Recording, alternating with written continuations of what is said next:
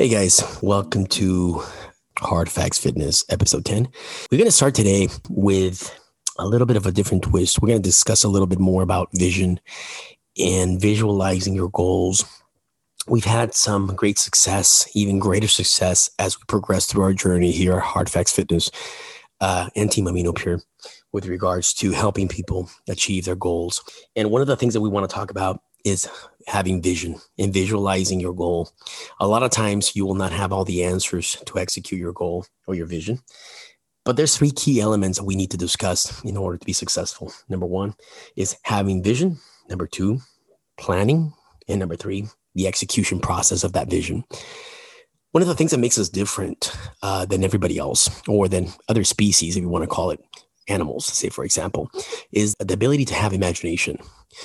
The ability to imagine our vision far before it actually happens is key in order to accomplish it. And a lot of times going from A to Z is not a straight line. You will have circumstances that will make you fall. You will have circumstances that will make you divert from your goal. But all I can tell you is that if you have that vision, you will get up and continue that vision, continue that plan every single time. There is no straight line from one goal to the other. There is no straight way to get from point A to point B. It's a zigzag, guys, and that is the truth. I myself, for example, I visualize my goals on a daily basis, and it may be this year. I have goals for next year. I have goals for 2 years down the line, and I guarantee you the vision that I have for myself and for our goals will never be a straight line. And that's what makes us different. Associating ourselves with people that can help us has been a detrimental key to our success here at Hard Facts Fitness, because I myself learn on a consistent basis. And we hope that you guys are also learning on a consistent basis from us, from Hard Facts Fitness, from Team Amino Pure, continuing the education, continuing to put forth the best information we can in order for us to help you succeed. We want to make sure that you're visualizing your goal. If you're having hormonal problems, let us help you. We have our network of people that are very good at what they do, and we can help you with those regards. If it's dieting, if it's nutrition, if it's hormonal imbalance, if it's different diseases or syndromes, Hashimoto's, thyroid dysfunction, we have gathered a group of people that collectively share our vision in terms of helping you, the public, the audience that listens to us every week. And for that, we thank you. So with that, I want to tell you to embrace your obstacles. And I always tell you, you're not alone. We get messages from everybody all over the country, all over the world. We're trying to answer all the questions that we can. We have our hormone resident, Chris Neal, coming on today to discuss hormone imbalances and different issues with hormones. We got some good questions for him today. I want to end this by telling you to stay positive as always. Stay positive, embrace your vision, learn from your obstacles, fall down, pick yourself back up, make sure you learn from that, and keep your vision, your goal in mind every step of the way. We thank you for your patronage. We thank you for listening to us. And we thank every single one of the coaches and people that have been on our podcast, supporting our vision, supporting our goal. From the bottom of our heart at Hard Facts Fitness, thank you.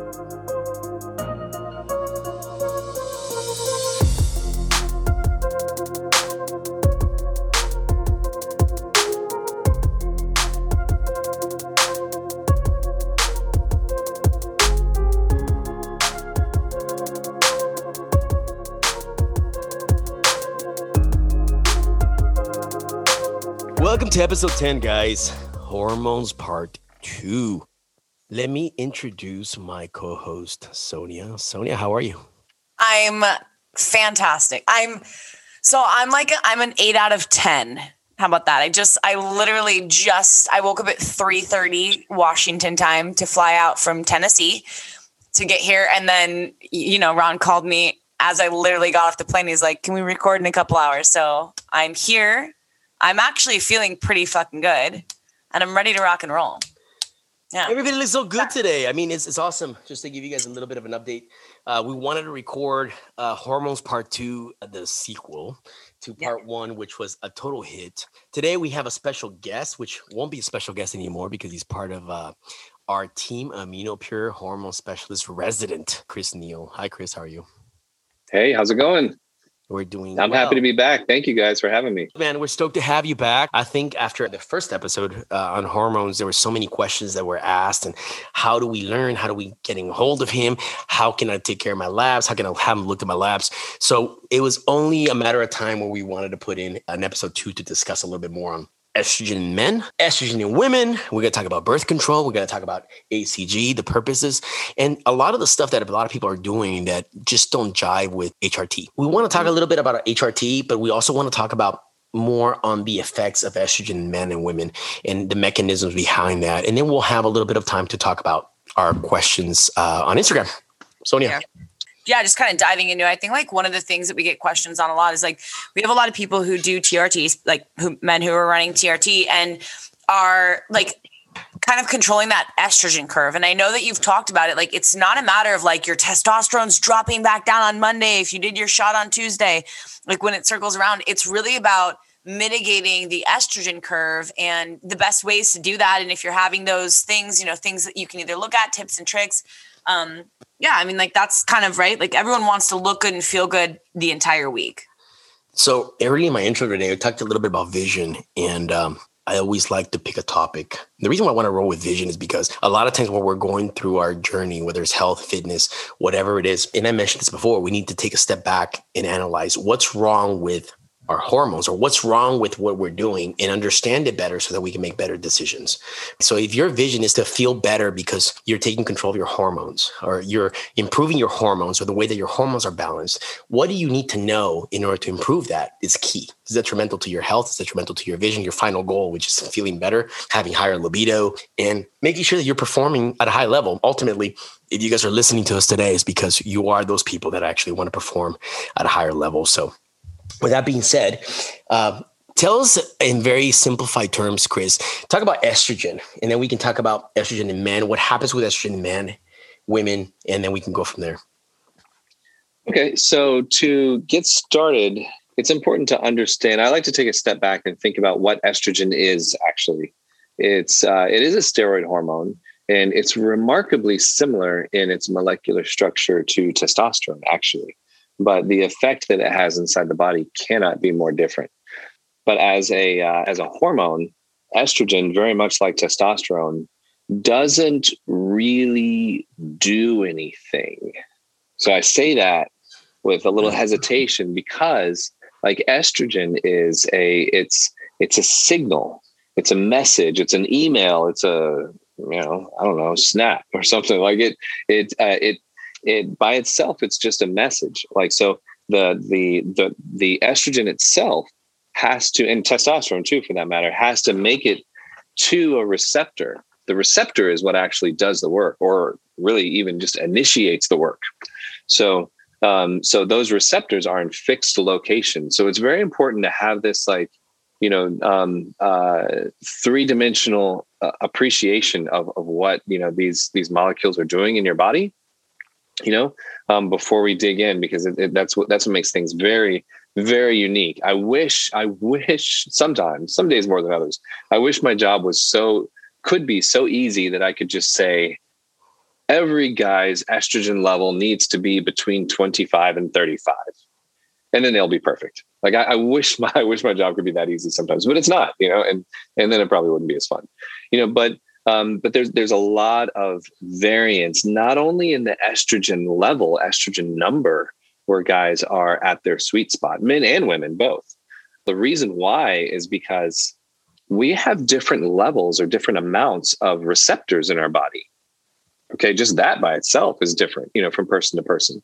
And not only that, like over the past 5-10 years, like SARMs have come to the forefront, selective androgen receptor modulators. There's SERMs out there too, selective estrogen receptor modulators, which, we can use chemically to adjust things, which is awesome, and really fun to work with, but also very interesting. You got to know what you're doing. But then there's also receptor modulators for those estrogen receptors too, that are natural in our body. So our body has a way of chaperoning, those receptors even, and cranking up the volume, turning down the volume, so it's incredibly complex. I know you asked me to simplify it, and I hear no, out again. No, it's okay. I think that's actually important what you're just saying. So it's safe to say that because people have different amount of receptors in their body, that that is the culprit of why your ranges could be so different, and the way that you feel with an estrogen reading could be different than somebody else? Yes, that's only one variable in that. So if my level, for example, like if you and I, like I know Ron and I are the same age, so if we're very young. Ron and I, yeah, if Ron and I both have a testosterone level of, and this goes for any hormone, pretty much any hormone. If Ron and I have an estrogen level, for example, of estradiol of 50, Ron might be perfectly fine. He might be cool as a fan, doesn't have a problem. He's dialed in. And for me, like, I could have all kinds of problems and issues and everything. And it's just because maybe my receptors are more sensitive than his receptors are. Maybe, I have more receptors, or maybe my receptors are cranked up higher. So that was my question. Is it because of your receptors are more sensitive, or the amount of receptors that you have, or both? Both. Would endocrine disruptors be a factor in someone's ability to process these or feel the effects of different things like testosterone and estrogen? Absolutely. And then also one other big factor that most people don't think about is that when we try and do our best to make adjustments on these variables and these things, and the only data some of the data that we use is in labs, right? Right. So labs, as far as like estrogen and other hormones, those labs are taken from our blood, and our blood is our serum, our blood, right? The vast majority of hormones, as far as estrogen, testosterone, but estrogen specifically, I think it's somewhere around like 87 to 92% of the estrogen that's actually in our body is not floating around in the blood. Yeah, it's not free estrogen. Wow. Well, it's in the tissues. It's in the tissue. We're not. It can be in your lungs and kidney and adipose. It can kind of be everywhere, correct? Yeah. So there's a lot of variability with that also. So here's a question: What happens when you have when your receptors, your estrogen receptors, are not absorbing all your estrogen? You have a lot of estrogen circulating in your blood. Is that one of the reasons why you have, let's say, an estrogen metabolizer, something to get rid of that excess estrogen? What are the effects of having that extra estrogen circulating in your blood system? So I want you to think about that question that you just asked. If you have extra estrogen that's floating around in your blood that's not getting to the receptors, nothing happens because it hasn't gotten to the receptor. Exactly. So it's almost like it's null and void. It's when somebody would have, a large amount of receptors and a large amount of estrogen in the body, or very, very sensitive receptors and a large amount of estrogen in the body. That's where we start to see the issues, and we're having to mitigate sides. So it really doesn't matter if you have extra estrogen just circulating in your body. It's null and void. It does nothing. Let's say my estrogen receptors are very resistant. It takes a lot in order for my receptors to be hit. That means I'm going to need a higher level of total estrogen in my body in order to hit those receptors and affect them. If your receptors are very sensitive, they suck up every estrogen that floats by, then you can have an estrogen of like 30 or 40 and have issues, be estrogen dominant, have issues. But for me, like, I can be at an estrogen level of 120, 150. Doesn't bother me. Yeah, that's interesting. That's a great concept to keep. Can I just say real quick for people listening, because I like to do this, if you're not aware of like what an endocrine disruptor is, like we were talking a little bit about it, I highly recommend looking into it, especially if it's like you're dealing with any hormonal issues, just because they basically are toxins that we can get in our environment from plastics that we heat our food in, our water, mercury, like so many different things. And they go in there and they basically are like, let's just say like, there's a lock and a key, right? And that key needs to go in each lock for different things to happen inside of the body. And when we have endocrine disruptors in there and like heavy metals and toxicity, that lock, like imagine that somebody put like a seal wheel, like foam inside that lock, and that key cannot go inside of that lock. So it's like something as little as like not heating up your food in plastic, where you have a ton of chemical estrogens, or not drinking tap water, can actually make a huge difference. Like these are like lifestyle factors that can play a role in some of this stuff. So when I talked about endocrine disruptors, that's kind of what we were referencing. So Chris, real quick, and I know that putting numbers is probably not a good idea. Okay. But let's talk about what range would you say that you find most men to be in a healthy, and granted, I understand that everybody's going to feel differently at different ranges, right?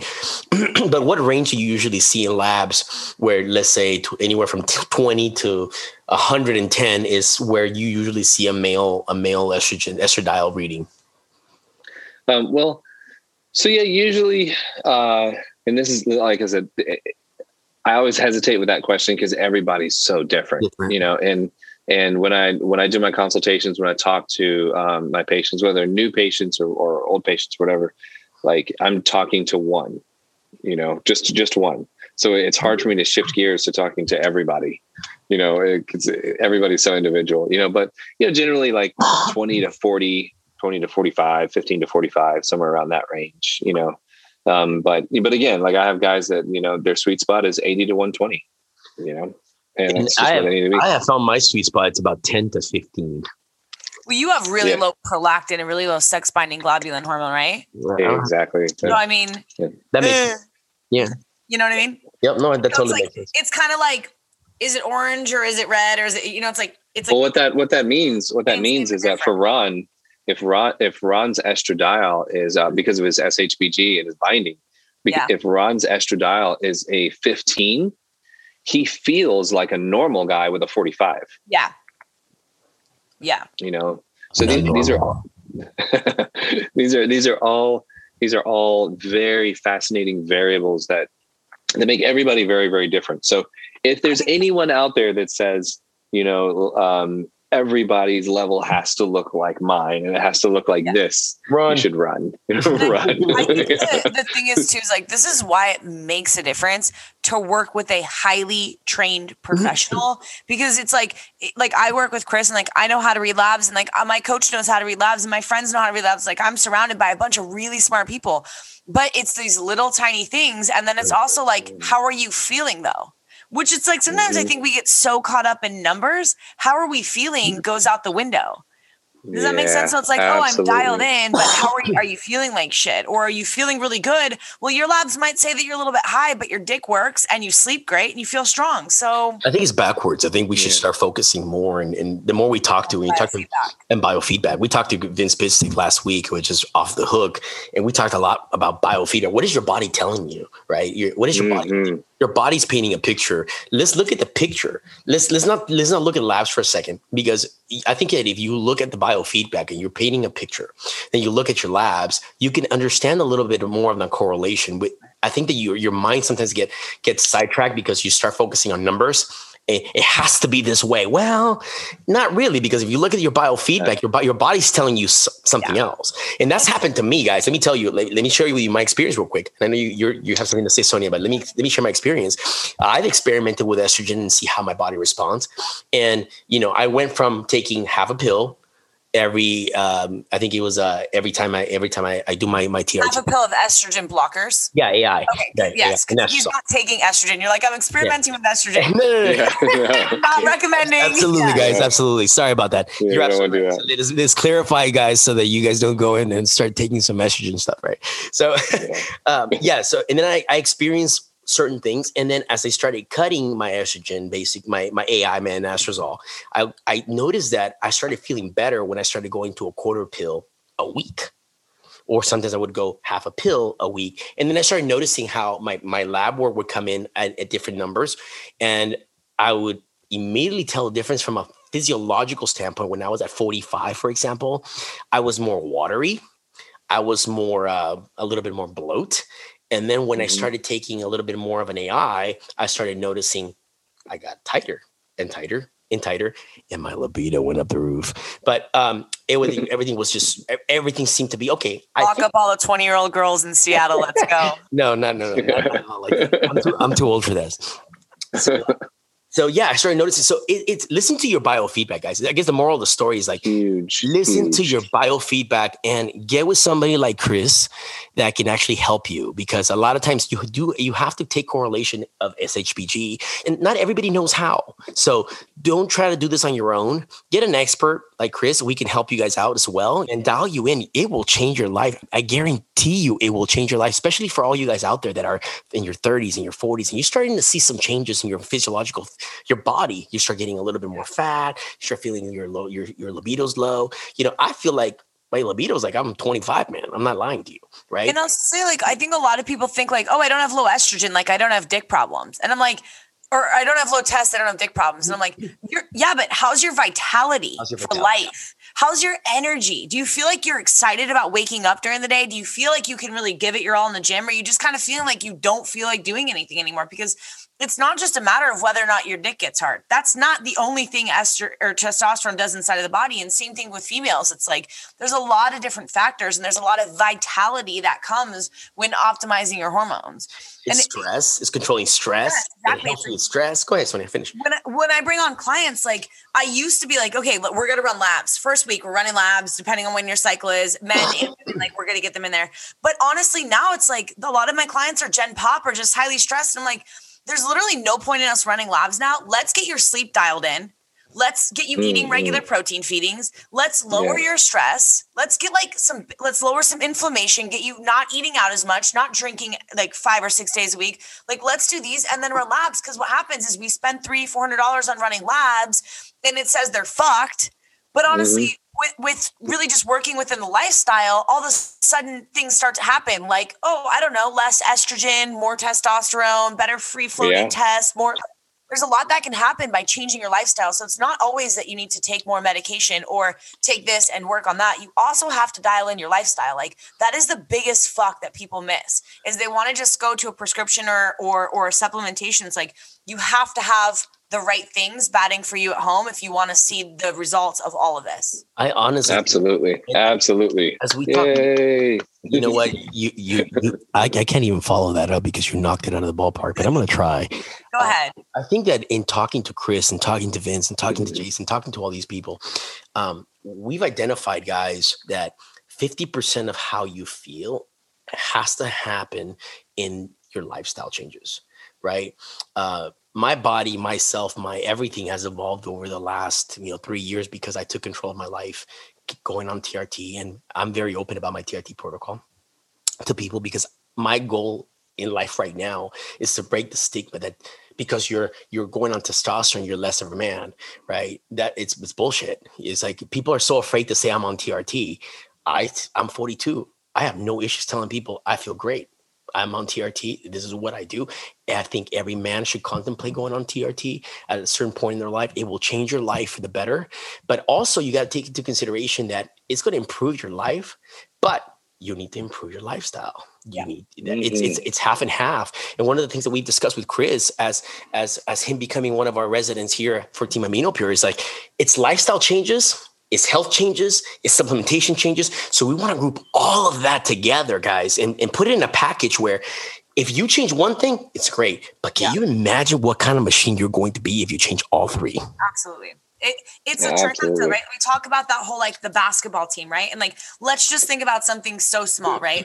We talked about your receptors need to be open for your hormones to be able to fit in there. Perfect. Well, what happens if you're not pooping? Something so simple, right? That a lot of people actually struggle with. They'll be like, oh, I poop like every other day or every 2 days. That's great. For those endocrine disruptors that are plugging things up to leave your body, basically they have to get flushed in through your liver where they pass off through the colon where they go through the body. If that is not happening, what happens is when bile breaks that down and toxins come into the body, they go to the liver, some of them will bounce back in. So now it's like there's no detoxification system going through the body. It doesn't matter if you're taking TRT. It's not going to feel the same. So it's kind of like we have to look at everything from all angles and make sure that you're dialed in. And if you're at home and you're just running a protocol and you're getting your TRT from a friend down the street, some of our bros listening are getting it from their bros at the gym. And it's like these fundamentals we're talking about still apply to you. Liver, 100%. GI tract, digestion, like all of this matters. These are the big fucks, right? When we talk about big and little fucks. To all the bros out there that are listening to you. We love you guys, by the way. Keep in mind, guys, when you're running super physiological, and I know this is more of a TRT protocol, we're not talking about super physiological dosages of Tren or D-ball or Anavar or whatever. But still, foundations. The foundation is if you're not running an HCG, and this is what I honestly believe in. I mean, that could be wrong. Somebody's opinion may be different, but I've had so many people tell me that they're running, 500, 750, 1,000 milligrams of test. And this is the kicker. And I ask them, are you running an AI? What's that? Wow. Yeah. That's it. So so we're gonna switch a little bit real quick. And I know we're diverting from estrogen, but this is important, guys. This is important. Listen to this. Okay. We are not against bro science. We are for educated decisions. So if you choose, if you make a choice that you want to be a bodybuilder and you want to run 1,000 milligrams of testosterone, good. Make sure you're doing it right. Make sure that you understand an anastrozole. Make sure you understand what an AI does. Make sure that you're taking HCG. Make sure that you're trying to protect your liver. Make sure that you're protecting your kidneys. Be responsible in your craft. Right? Kind of like it's part of kind of like getting your meals in, right? Everybody wants to be a bodybuilder. It's kind of what Ronnie Coleman said. Everybody wants to be a bodybuilder, but nobody wants to lift them heavy ass weights. Nobody wants to eat all those meals a day, right? Because it's a lot of food work. It's the same thing with your protocol. I have guys ask me all the time, like my guy friends, and they're like, they want this magic trick. And I'm like, check this out. How about we sleep better and stop drinking as much? And it's like, well, I don't know about that. Or like, like they think that there's just a magic that they're missing 50 mgs of something. And I'm like, no, it's actually not that. It has a lot more to do with it. Like you have to work on your lifestyle too. You can't want to look a certain way, but then not be willing to live that lifestyle, or else don't expect those same results. If you want to live your life like a frat boy, then live your life like a fucking frat boy, expect those frat boy results. Keep in mind, and I think Vince nailed it when he said last week, when he said your best look is not always the healthiest. Yeah. Right. So, and us trying to bridge that gap of bro science versus making educational, scientific decisions. We're not here to judge you. We're not here to judge anybody because, hey, I've done it. I ran some of the stuff. So it's like, I've done it. Yeah. There you go. We've all done it. So we're not trying to put anybody down. What we're trying to do is break that cycle of uneducated decisions that can hurt your body. Right. Yeah. Make sure that you're taking a liver detox. Run your TUTCA. Run your AI. Run things that are going to help you. I had a girl just a couple of weeks ago tell me, "Hey, I want to go on VAR, and my coach wants to start me at 50 milligrams." I'm like, "You're a girl. You're 5'1", 118 pounds. Why would you want to run on VAR at 50 milligrams straight from the get-go?" She's really pushing for that clitoral sensitivity is what's going on. That's what it is. I mean, and I tell girls right off the bat, it's like, hey, what should I expect? Well, you may have high libido, but that bad boy is going to grow at 50 milligrams. It's going to grow. It may feel really good for a while, but after running it for a long period of time, you may start having some issues there. Yeah, it's going to be uncomfortable. It's going to be a little bit uncomfortable. So what we're trying to say is let's bridge that gap between, hey, if you're going to run super physiological dosages of something, and we're going to need that for Bro Talk too, by the way, but make sure that you're taking proactivity in running an estrogen blocker. Make sure that you're getting dialed in. Make sure you talk about HCG, like what protocols people should be running with HCG, when to run it, when not to run it. Do women need to run it with TRT? Love it. But let's leave that for the last phase. Let's talk about. Kidding. No. That's actually really good. It's actually good for us to talk about. We want to talk about that. But we talked about a little bit about men. Chris, dive into women. Women, like estrogen in women, which women are. Yeah. By the way, I love women. I think they're the most complex people in the world. He leans into his thing every time he wants to sound sexy. Like it's like that's he leans right. into the microphone and he's like, "I love women." Yeah, we get it, dude. Dude, I love women too. Did I tell you I love women? Okay, no, but I honestly think that women are, their bodies are different. So explain to us the complexity of a woman's from a physiological standpoint, the complexity of women, their hormones, and how estrogen plays a role, and how do you monitor, how do you manipulate estrogen when it comes to females? So when it comes to men versus women, what's fascinating to me is that it's the same. Estrogen is the same molecule in a man that it is in a woman, and many of the receptors are very similar in a way, and the response of higher estrogen in men is actually a very similar response to a high estrogen in females also. Wow. The difference is that our sensitivity is different. So for guys, it's going to sound a little funny at first, but just hear me out. So guys are actually not very sensitive to testosterone. Guys are very sensitive to estrogen typically. So that's why our for guys, their testosterone level has to be so high. It's kind of like being sensitive to spicy food. Like you're going to need a lot of hot sauce if you're not very sensitive to something, but if you are, then just a little bit will do the trick. So like for women, it's the opposite. For women, like they are very sensitive to testosterone, so they don't need super high levels of testosterone necessarily. But for their estrogen, they're not very sensitive to estrogen. So most women, they can, on a normal, regular month, like a female can go from an estradiol of 30 to 350. Yeah. It's crazy. In 1 month. And that's just a normal month. That's not even anything crazy. Now, if a guy goes through that, most guys out there will be ready to shoot themselves in the face. Like, so like that. So it's fascinating how similar it is. Like one of the reasons why I was running a little bit late today, I was talking to a patient, and this patient was talking to me about some things that they were experiencing, some issues they were having, and fatigue. Like this person is a teacher. So, they're up at the podium, doing their teaching, and they feel like their eyes getting heavy and they just want to fall asleep, like right there, like that fatigue that kind of comes out of nowhere. If you guys have really had hormone problems, like, that's a big one. Just generalized weakness, no motivation, low sex drive, water weight gain, and what else? Mood changes. They're feeling irritable. They're feeling like they sat down to a movie and just started crying out of nowhere to some princess movie or something. And they're like, Chris, what the heck is going on? So Ron, does that picture, does it sound familiar? Absolutely. Because that's happened to me. That's happened to me. Yeah. That was a female. Oh, wow. That was a woman. Wow. And who was having problems with her estrogen, her estrogen rising too high, and basically her estrogen being unopposed. Actually, she got off of her therapy for several months, her testosterone therapy. And so she's in that like premenopausal state. So her estrogen was really rising high and bouncing around, and her total testosterone was tanked. And her progesterone was awful also. Yeah. So, major imbalances, right? I mean, major imbalances.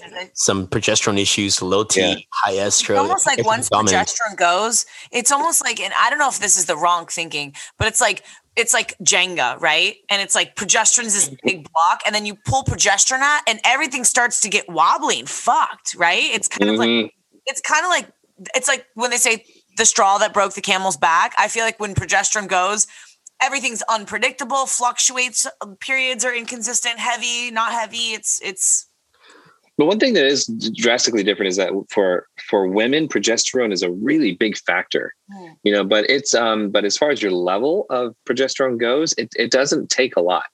It doesn't take a lot, the high levels, but for guys, like we do not do well with progesterone. Typically, we do not. Like that's one thing that is like most things with HRT are there's a lot of like correlations between men and women, except progesterone. Like that one. What cause a man's progesterone to rise? 19 nor. And we're talking about like the trend, right? Trend, DECA.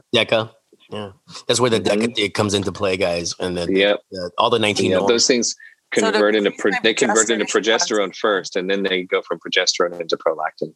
Yeah. Okay. So that's the cascade I was looking for. Yeah, absolutely. Yeah. Cool.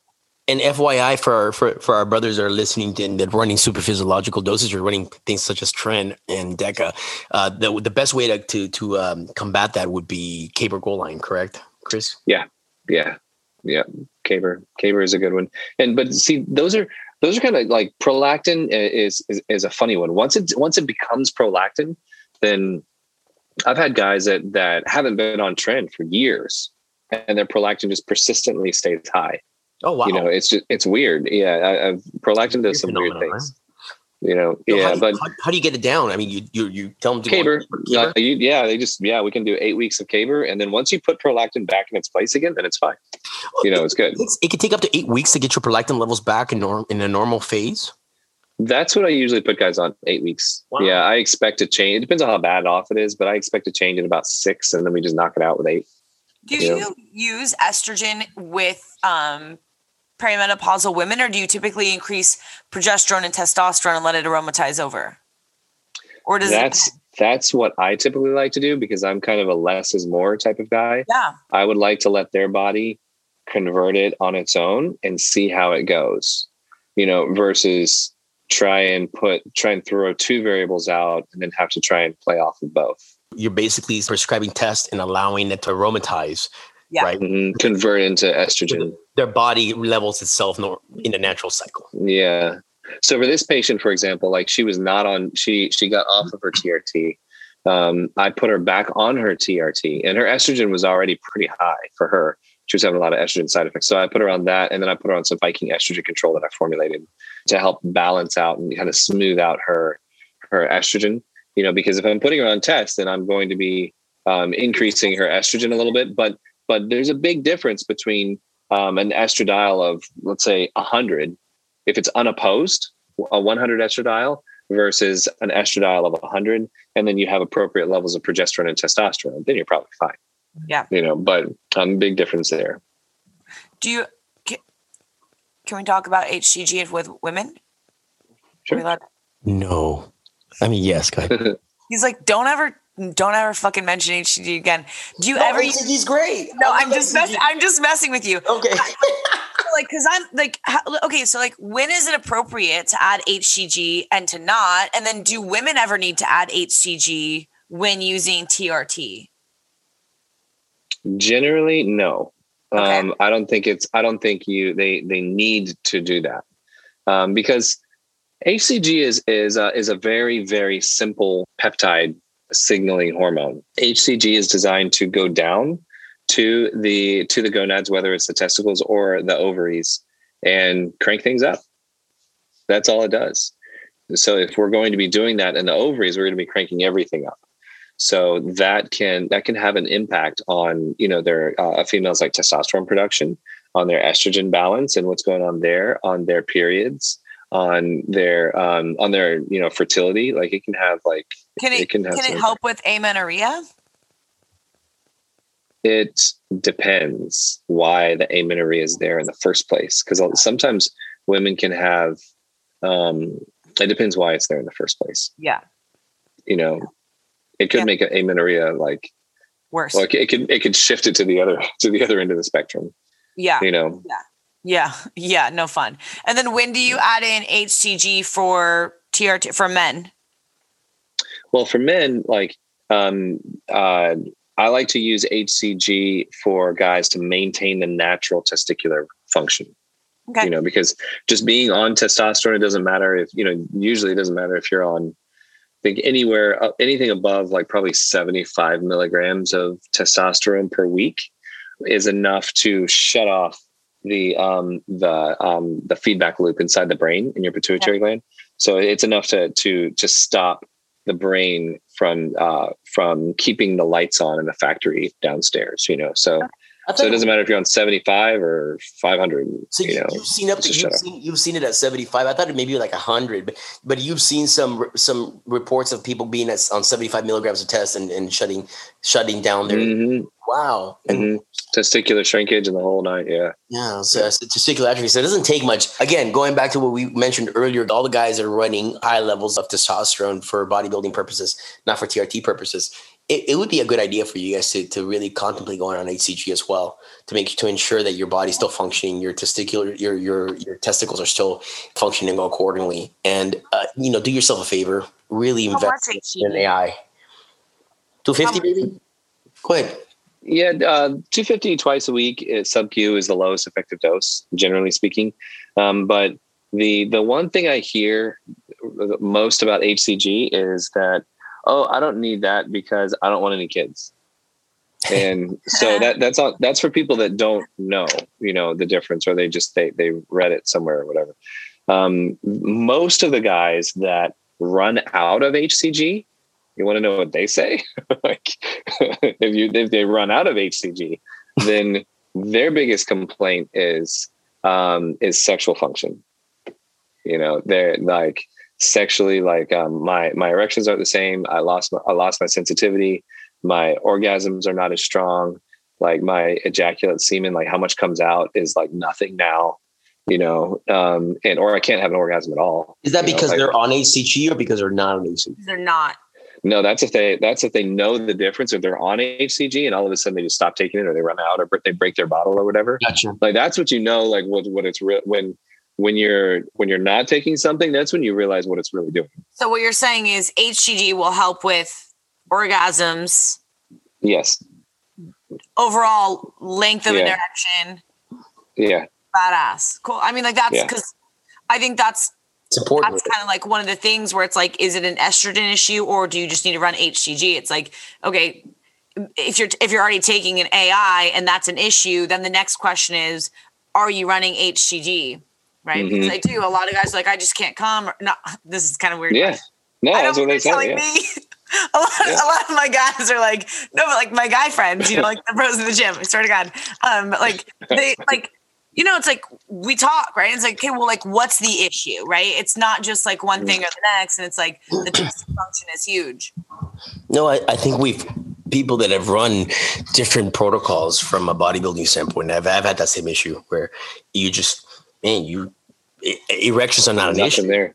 Yeah, it's just like, no matter, you're sweating up a storm and it doesn't matter. You just can't seem to get off, if you want to call it. So there's different protocols that you need to pay attention from a scientific approach. Actually, what do you want to do with your body? What do you want it to function? You want some level of normality where your libido's healthy, your body's healthy, your fluids are healthy, everything's healthy. That's our goal, right? I mean, some people, I think and we've talked about this with Sonia, they get so caught up on being the biggest, I want to look like I'm 350 pounds of solid rock muscle, but if you're thing doesn't work, who gives a shit? Who cares? Yeah. Right. That goes down to blasting versus cruising, I think. And when it comes to this kind of stuff, like long term, like it's the body does not like blasting over long periods of time. It starts to create problems. So if you want to look like you're 300 pounds of solid muscle, fine, that's great. There are ways to do that safely, optimally, where if you keep all of those factors that are important for your life in perspective, and you do what you're supposed to do, you can get there, but you have to be more patient, and if you're patient, then it takes longer. If you're more patient, you can do that in a very healthy way. There's nothing wrong with looking like that. You can do that in a very healthy way and use the medications optimally to make that happen. But like I had a guy just today that he told me flat out, he's very honest, and this is great. I mean, he told me flat out, he was like, honestly, I've been lazy. I kind of tweaked my back like a while back, like last year, but I literally have not been in the gym in, probably 6 or 8 months. But my birthday's coming up in 2 months and I want to look shredded. And he's not on anything now. And I'm like, okay. And he's, Let me pull my magic wand real quick. Hold on one second.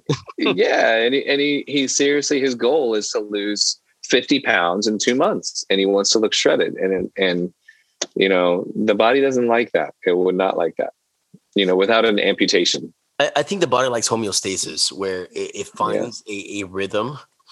It's kind of like if you guys ever been in a fat loss journey and you're dieting, and I've been there actually, as a matter of fact, last year, where you get to a point where your body's just, you're riding that roller coaster, right? And all of a sudden you're just on that on that peak, and then that drop where you drop every week, drop. You're still feeling good. Your energy's great. And you're just riding that roller coaster. Your body's just on a roll, right? Your body found a place where it's comfortable. And then you crash into a wall, and your body gets to a point that it's like, hey, I don't feel comfortable at this weight. And your body's going to fight you. And then you think, oh, I got to do more cardio or more drugs, more cardio or more drugs, less food, more cardio, more drugs. Sonia, what is that going to happen to? What's going to happen when you do more cardio, more drugs, less food? So let me just explain this. Like your body, right, gets set in fight or flight, right? It's basically like your body's trying to not protect itself. That's why it shut everything down, because it said, whoa. And when it tries to protect itself, it doesn't just shut one thing down. It shuts all things down, which means it downregulates your thyroids. It's going to downregulate your sex hormones just to protect itself. And so now you're adding in more drugs. You're downregulating these things. Maybe you're adding in Clen or T3. Your thyroid is downregulating. Like your digestion is off. Your body is literally trying to fight the exact process. And it normally comes with a body fat percentage and not necessarily time dieting. So like, let me elaborate on that. It like, you can do pretty good like on lower food. And then all of a sudden, once your body doesn't have enough body fat to burn, then it starts to look for other sources and really try to protect itself. And this is why you cannot compare two fat loss phases. I had a client today and she's had a higher body fat percentage. We got her down to 20 or 19% body fat. We reversed her up, got her food up again high. She was up at 21 and now we're dieting again. And she came from 30 the first time. And I told her, wow, losing half of a pound a week, that's great. You're in your 50s. You're not on any TRT and you have muscle. You cannot expect your body to let go of body fat. When it has a lot less body fat, it's going to want to let go of muscle. It's going to want to use muscle naturally to protect itself. Right. Exactly. So it's like the leaner you get, the more you have to look at these things. And that's why you cannot compare your previous fat loss journey to like another fat loss journeys, because each one is going to be different in its own way, depending on where your body fat percentage is. When you were talking about, and we're getting off the TRT subject for just a little bit here. When you're talking about incorporating anabolics, and we talked about more cardio, less food, more drugs, your body gets to a point where you're like, and I've had this happen, not to me, but I've had people tell me, and they tell you, but at least I'm dropping. Well, how much are you dropping? Well, I'm dropping, what are you dropping? Yeah, that's it. Stealing my thunder. No, I'm just kidding. Sorry. Exactly. What are you dropping? Number one. Number two is your diet is not really doing the work. You know what's doing the work? It's all the drugs that you're taking right now. And as you're adding more drugs, your body's going to fight you even more because number one, your cortisol levels are probably skyrocketed, right? Number one. Number two, your adrenals are probably shot. So you're creating this perfect storm of shit that is coming your way. That's really what's happening. Inside your body, you're creating this storm that in a matter of time, it's gonna sink you, and you will feel it. And then what you're gonna do is you're gonna get off of everything, and everything that you are, everything that you've tried to build, that 230 pounds of lean, solid, hard granite rock is going to go out the drain because you did not know how to manipulate the drugs, manipulate your hormones, manipulate your lifestyle, and take into consideration the fact that there's things that you can take to support that lifestyle. We're not knocking it. I'm not knocking it. I'm not telling you I'm knocking it. I'm just saying there's support supplements that you need. The amount of people, and this is more for bro talk too, damn it, but we got to talk about this. The amount of people that run super physiological dosages of anabolics and do not take liver support, Live 52, Tutka, milk thistle. It's astonishing to me. What's that? Are you kidding me? Really? Yeah. It's crazy. Yeah. So honestly, like when it comes down to it, like the guys that are on, the super, super low conservative, like testosterone cream or whatever, the really low injectables, you have to, you can afford to be pretty complacent or like whatever about it. But the higher you go, into super physiological doses, you have to be smarter and smarter and smarter about what you're doing. The higher you go. And that's basically what it comes down to.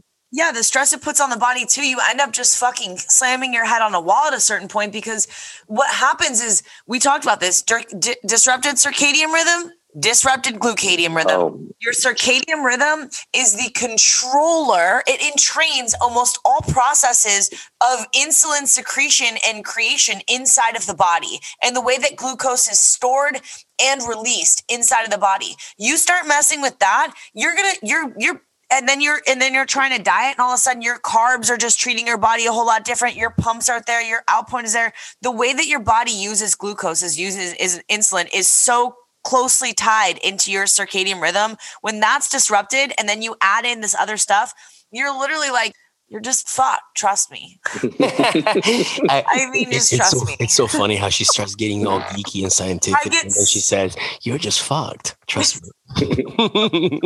Da-dum-dum. That's how you know I'm tired. What I'm trying to say is just like, you're fucked. No, you're absolutely right. So let's dial it back to HCG. So we talked a little bit about HCG. We think it's like, I think it's a must. I actually run 500 micrograms twice. And the interesting thing about some people, they think that because they're running HCG, and I've had I have more than two people, two sides of the whole HCG bandwagon, right? Some people say, well, I don't want to get my girlfriend pregnant, so I'm not going to run HCG. That was one Mm-hmm. that was telling me that. And then the other side is, well, if how fertile am I going to be if I run 1,000 micrograms of HCG, right? Guys, don't use HCG as birth control. Have we said that before? I think we have, right, Chris? So dive a little bit about that, about the misinterpretation of HCG in birth control, and we'll finish with that, and then we'll dive a little bit more into support supplements and talk a little bit about that. So, it kind of depends on what you're going for. Like HCG is not, it's not 100%, for birth control. I wouldn't look at it that way. HCG has so many other benefits beyond just in your natural production of testosterone and your natural testicular function. But I mean, there have been some studies out there that show that if you're on testosterone and you're not taking HCG, then it decreases your fertility, obviously significantly. But I wouldn't depend on that, if it was me. But yeah, so I think HCG is a great complement to your TRT. Is it a must? No, it's not a must. But if you want to get the most out of a protocol, I think it's definitely a key factor and worth looking into. Now I do have some guys that, it depends on what your goals are and what you need. Like I have some guys that we'll do a trial of HCG for, 10 weeks or 20 weeks even, and then we'll try it without it. And, then you decide for yourself. There's not any permanency to that. You can switch the factory on, you can switch it off and turn it back on again.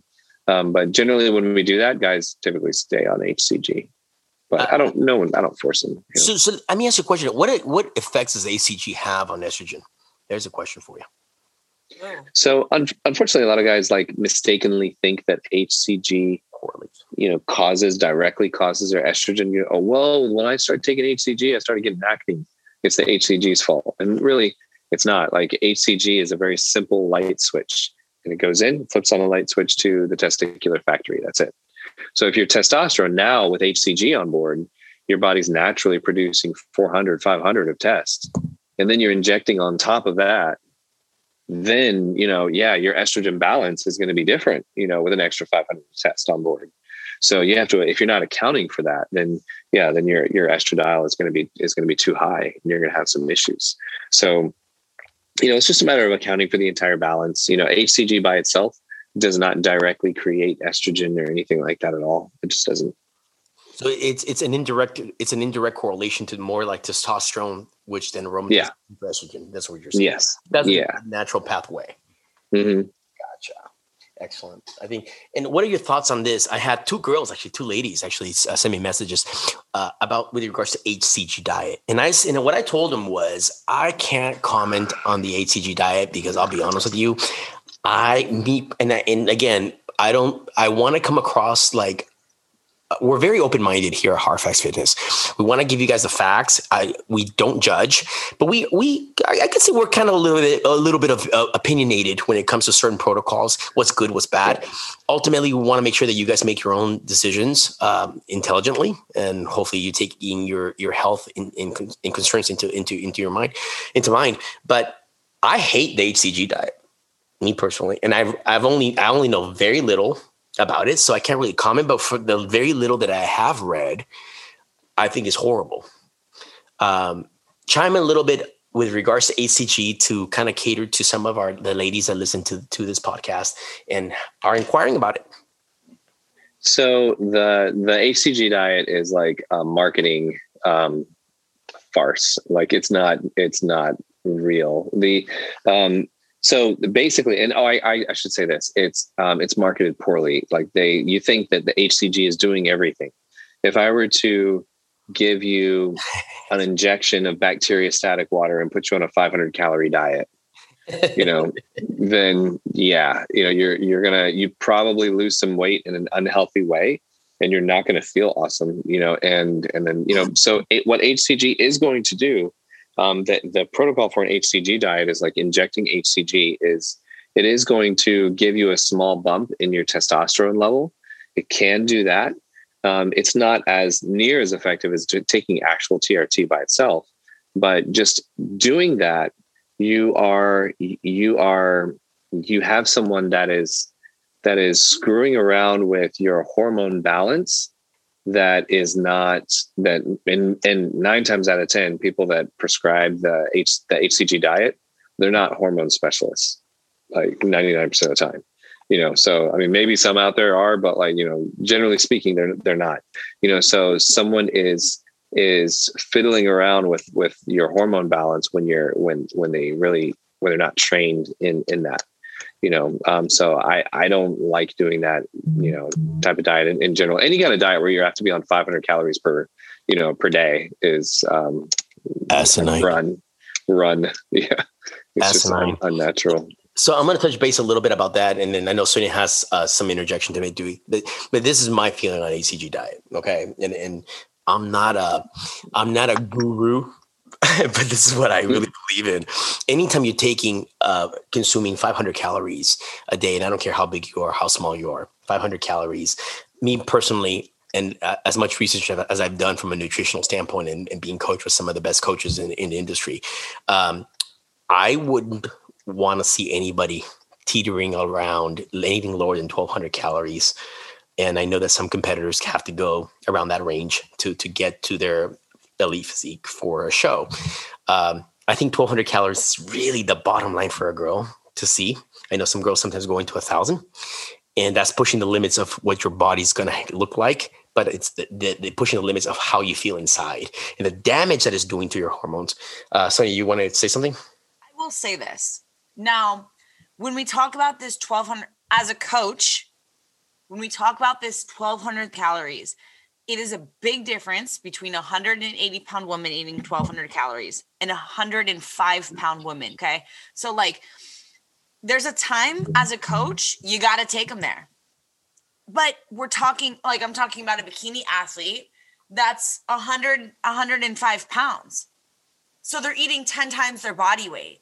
So it's kind of like when we throw these numbers out there, he's more talking on a Gen Pop, eating very low fat, on top of it, high protein diets where they're just getting wrecked. In some of the bikini competitors, when you look at them or you talk to them, they're like, I'm at 1,200. That's really like, I mean, anybody that's overweight eating 1,200 calories, it's going to be a no-no. If you're 180 pounds, 5'4", 180 pounds, you got no business eating 1,200 calories to begin with, let alone 500. Because once you go on an HCG diet, this is what I feel about HCG diet, because I've had some people ask me, you're slowing your metabolism so much. I mean, yes, that's exactly right. You are crawling at that point, right? So in your mind, the HCG is doing all the work. Well, Chris just said it right now, and I share his sentiment. Well, you're eating 500 calories. You're in starvation mode at that point. So once you're done with your infamous HCG diet and you stop taking HCG, what's going to happen? You're going to start eating like a normal person, right? And that metabolism is crawling, right? So what's going to happen? Bounce back. You're going to blow up like a balloon. I mean, especially if you don't know how to phase your food back in. You've been in starvation mode for such a long period of time that you're going to want to eat everything in sight. And talk to any competitor. Sonia, listen to this. Talk to any competitor that has been dieted for a long period of time and eating 1,200 calories and being low carb. And then you give them a little bit of sugar. It's like you're on crack. You can't stop, right? How many competitors do I know that after a show, they eat and they're like, I couldn't stop, bro. I couldn't stop. Yeah, let's go to IHOP. Chemical response too, because what happens is your ghrelin and your leptin are just out of whack. And to top it off, your body's in such a place where it's saying high calorie, high calorie, high calorie, high calorie. It's programmed for survival. So it literally flips the switch. And then you just feel like shit. And then you over cardio. Then it's a bad place to been in there. Like I always say, like, got the t-shirt, gone through the binge eating cycle. Like it's not fun. Yeah. So that's my take. It's fun in the moment every once in a while, but it's not fun, you know?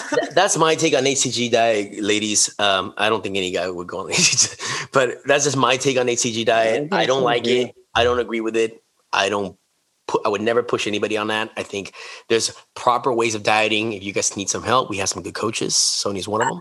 We can help you guys out. Yeah, hashtag I take new clients. I will say this though, like a lot of times we want it to be so simple.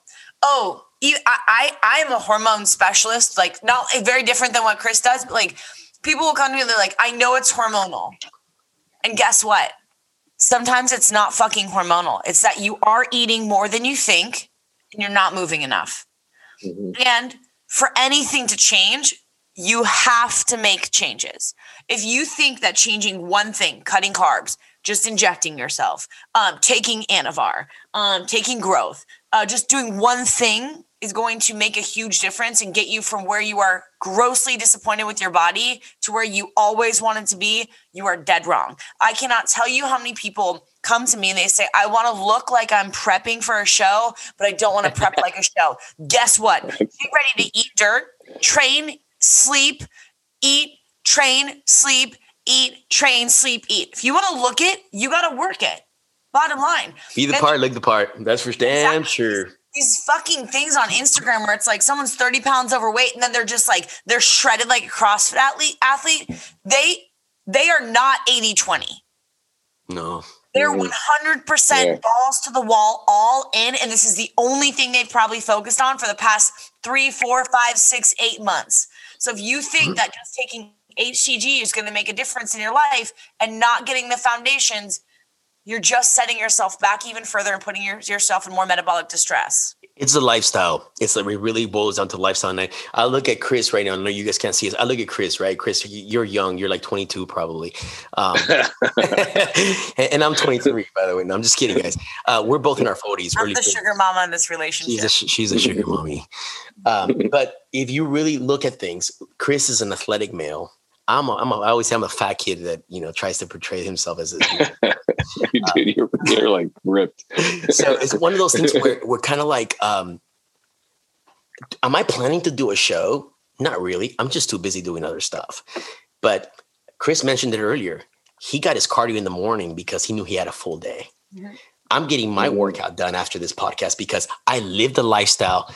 Here's my chicken and rice right here with vegetables. Yeah. I live the lifestyle. I supplement my body with immunopure, with some of our products, and I take care of my hormones.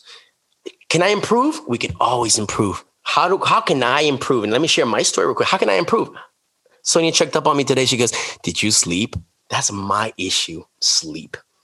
And it's bad. It's really bad. I have so many things going on right now, projects, work, whatever it is. My stress levels are a little high. So what do?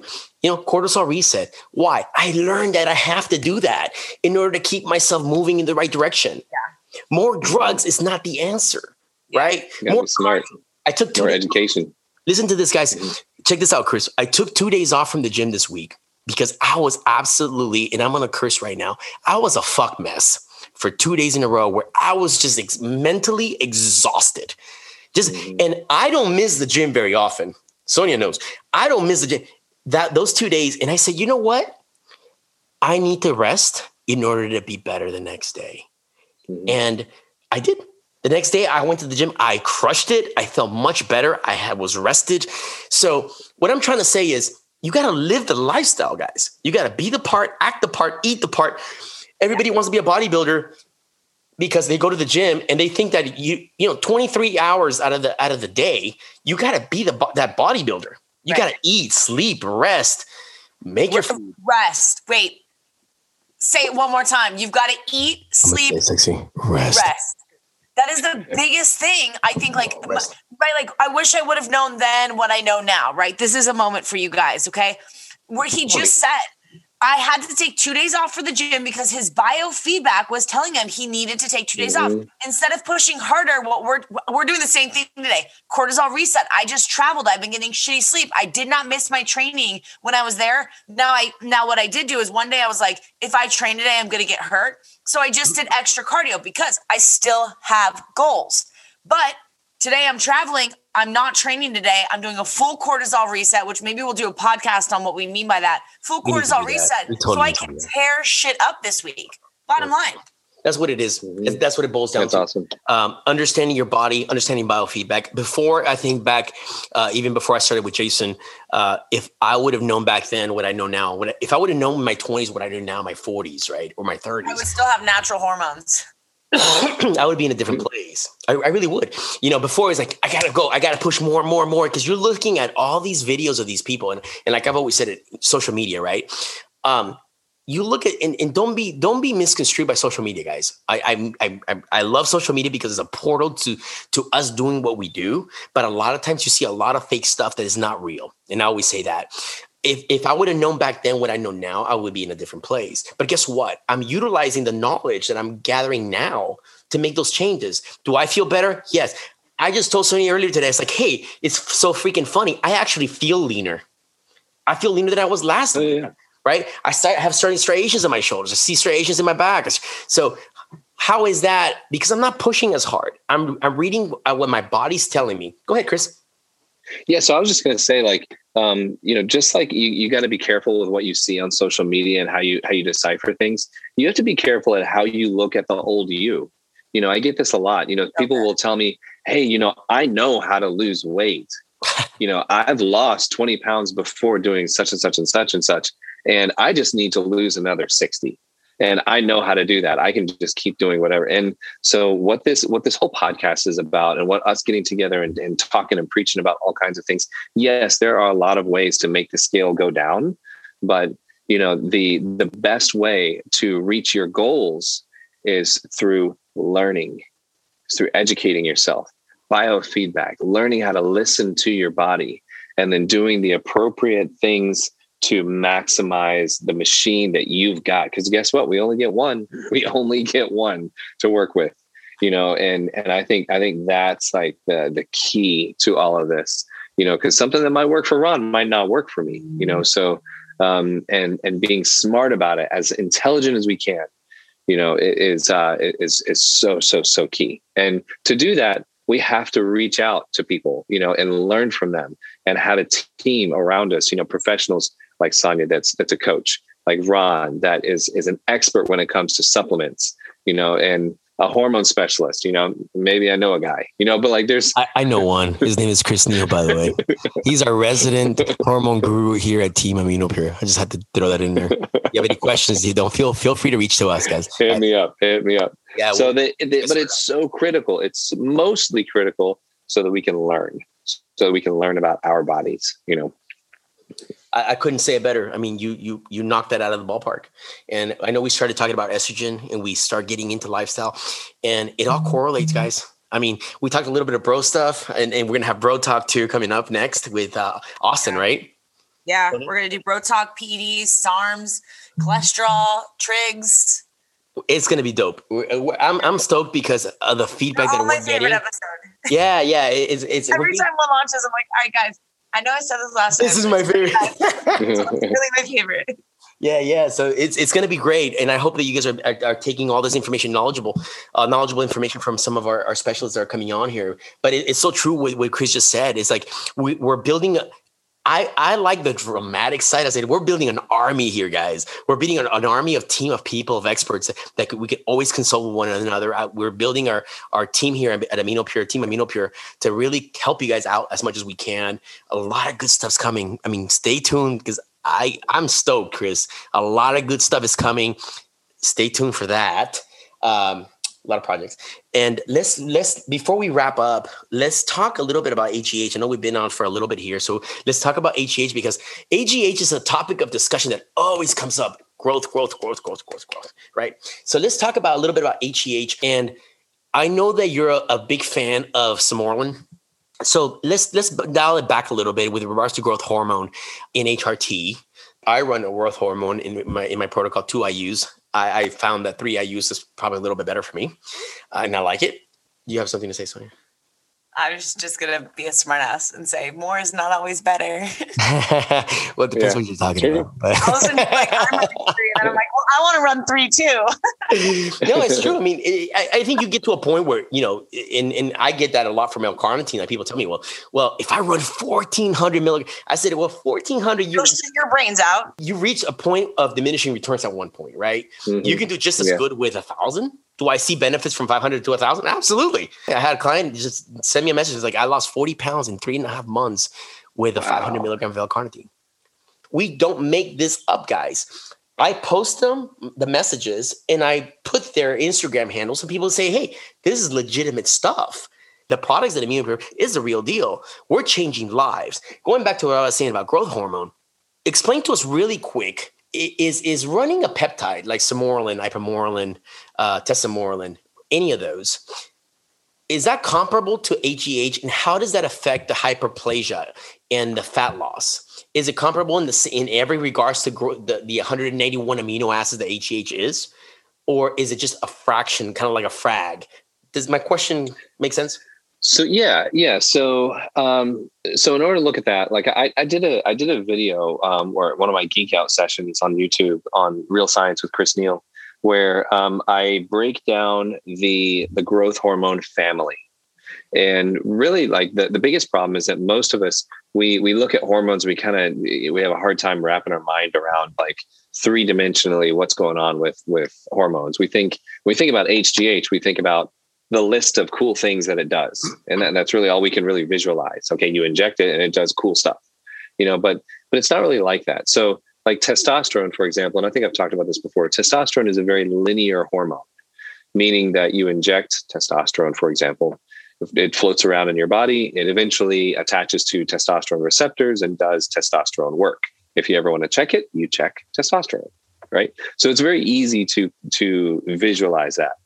Growth hormone is a peptide hormone, peptide signaling hormone. So any of the growth hormone factors are like that. So it's much, much different, very, very different from a linear type of format. It's more like dominoes.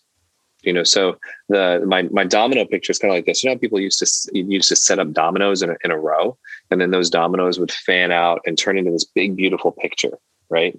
So it's a cascade of dominoes that ultimately end up with the big, beautiful picture, which is what we want.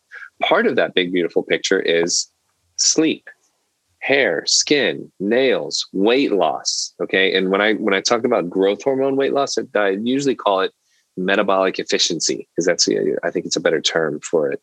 But all of those things are very, very important. So that's just part of the actual function and picture. But that's on the very tail end of our domino picture. So if we were to go to the very beginning, the very front end of our dominoes and how it works, that starts in the brain and works its way down and fans out. If we were to pick up domino number 5 and pick it up and look at it, it would say HGH on the domino itself. We put the domino back down. The body doesn't really care that much. It's just another domino, just like any of the others. If we were to pick up domino number 4, for instance, it would say growth hormone releasing hormone, which is Samorelin is a synthetic version of that. There's other hormones, other factors, Tesamorelin, Ipamorelin, CJC1295. They all kind of act on this front end of the whole domino thing when it's still in a straight line, kind of all crowded around that area. There's different dominoes that we can knock over, that ultimately knocks over the front end of this domino cascade. But ultimately, the whole picture is going to come down one way or another, if we do that. And that's basically the idea. So some people respond slightly better to HGH 191 versus Samorelin versus Ipamorelin or whatever, but I see drastic differences in prices, drastic, so I'm more of a cost benefit kind of guy. So like, if there's not a drastic difference in the mechanics of something, like I don't see the benefit behind a drastic difference in cost. Somebody has to explain that to me. I know mechanically, like the front end of all of this is where all of that activity or differences happen. But the whole cascade is going to come down. So that's what it's about. So here's a question. Mechanically, and maybe mechanically is not the right word, comparable to HGH, the 191 amino acids, Samorelin, same fat loss at a 500 microgram dose. Will it give you the same fat loss? It can. Yeah, absolutely can. Or better. Hyperplasia. I mean, with regards to growth, and then I know 2 IUs is it's a TRT dosage. Anytime you start going into 4 IUs, you start getting a little bit more into the muscle density, starting to build a little bit more fibers. Can you do that with Simorelin? Mm-hmm. Absolutely. Would you need higher dosages? It depends on the person. It depends. So it's kind of the same thing. It's all the way that people react to Simorelin versus other. What are possible side effects of Simorelin? No different than HGH. Okay. Water retention at the right dosage. Yeah. Water retention. Water retention, fatigue, bloating, numbness and tingling, swelling in the fingers and hands and toes. Oh, it's kind of like MK. It's kind of like MK then, right? MK 677. It can. Yeah, if you get enough of it. Yeah, but it takes a lot. I mean, That's going to be like a lot. Yeah, this is it. For those of you listening, we're talking like 4 IUs, 5 IUs, right? We're talking about like heavier dosages of 8. 8. Yeah. People are like, oh, well, growth hormone and GH tummy and stuff. And I'm like, these guys are running like 8, 10, of like 10, 12, 16. Yeah. I've heard 20. I've heard a guy say he runs 20 IUs of HGH. 20. Yeah. He's not running HGH. Yeah. Yeah. HGH is running in. I got some HGH I'll make up from my kitchen. You can pay me for that. Yeah. You're so funny. Well, awesome. This has been a great episode, guys. And we're going to continue to do hormones part 3, hormones part 4. Now that we have Chris on board here, we're going to continue to actually expand a little bit. I want to have a whole episode actually on just peptides. There's some really good peptides out there that are coming on the market. As you know, Chris, Chris and I have discussed some really, really amazing peptides out in the market right now, pharmaceutical grade peptides that we're very interested in, and that we want to be able to have some exposure with you, the audience, in terms of how it can benefit you from a sleep pattern standpoint, from a muscle standpoint, from joints to there's some really good stuff out there, and this is all going to be pharmaceutical grade. So we're excited about that. I think it's time to wrap it up, right, Sonia? Yeah. Excellent. That's Chris, thank you so much.